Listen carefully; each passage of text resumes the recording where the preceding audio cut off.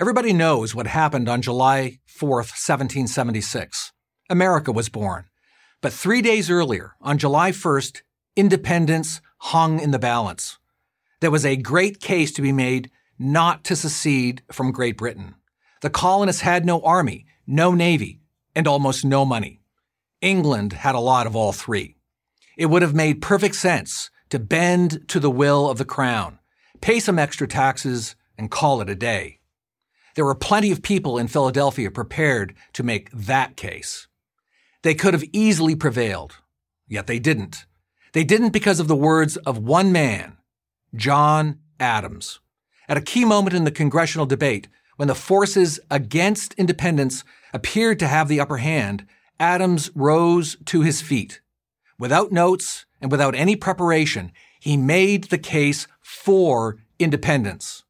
By the time he sat down, the case had been won.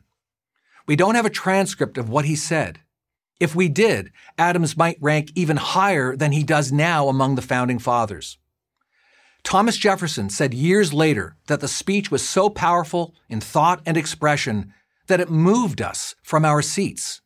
Adams was, Jefferson said, our Colossus on the floor. If Washington was the sword of the American Revolution and Jefferson the pen, then Adams was its engine. Brilliant, demanding, meticulous, but often irascible, he was not an easy man to love. At some point in his life, he irritated, if not alienated, everyone with whom he worked. Yet these same people would invariably come to appreciate him. That included Washington and especially Jefferson, with whom he sometimes fought bitterly. Ironically, for all his cantankerousness, his marriage to Abigail Adams stands as one of the great love stories of American history. Their correspondence, spanning 5 decades, is a vibrant, living history of the nation's early years. Abigail frankly described her husband as short, thick, and fat. But what he lacked in good looks and physical stature, he made up in intellect, personal integrity, and clarity of thought. Born in 1735 near Boston, Adams relentlessly pushed himself to rise early, work hard, and live a moral life. He strove, in the language of the day, for a life of virtue over vice. He first came to public attention in 1765 when he issued a stirring rebuke of the much-hated Stamp Act. For the next 18 years, he fought unceasingly against British tyranny and for American liberty, dedicating his life, his fortune, and his sacred honor to the struggle.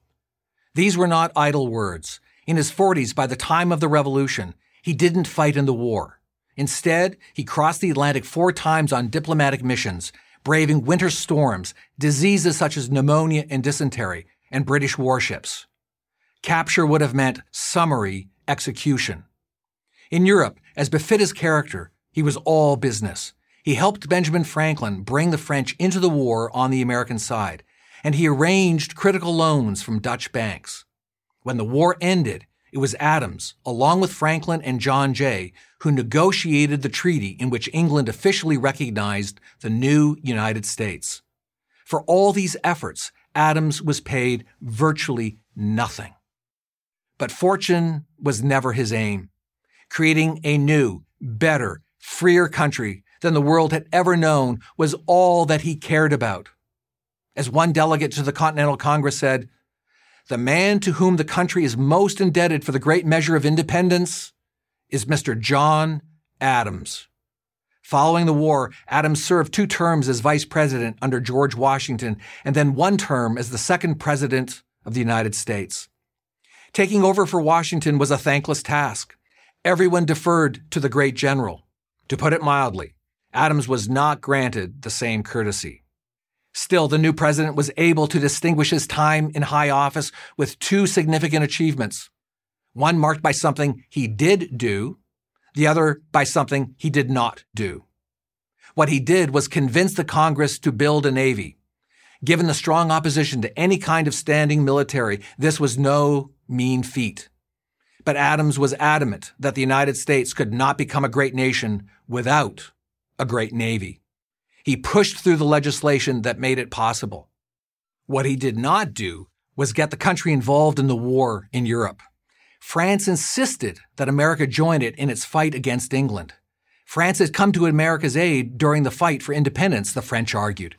Here was America's chance to repay the debt. Adams firmly declined. The infant nation was in no position to wage war for or against anyone. As the 50th anniversary of the Declaration of Independence approached, a 91-year-old Adams was asked to provide a toast for the upcoming celebration. He offered 2 words: independence forever. It turned out to be his last public utterance. How fitting.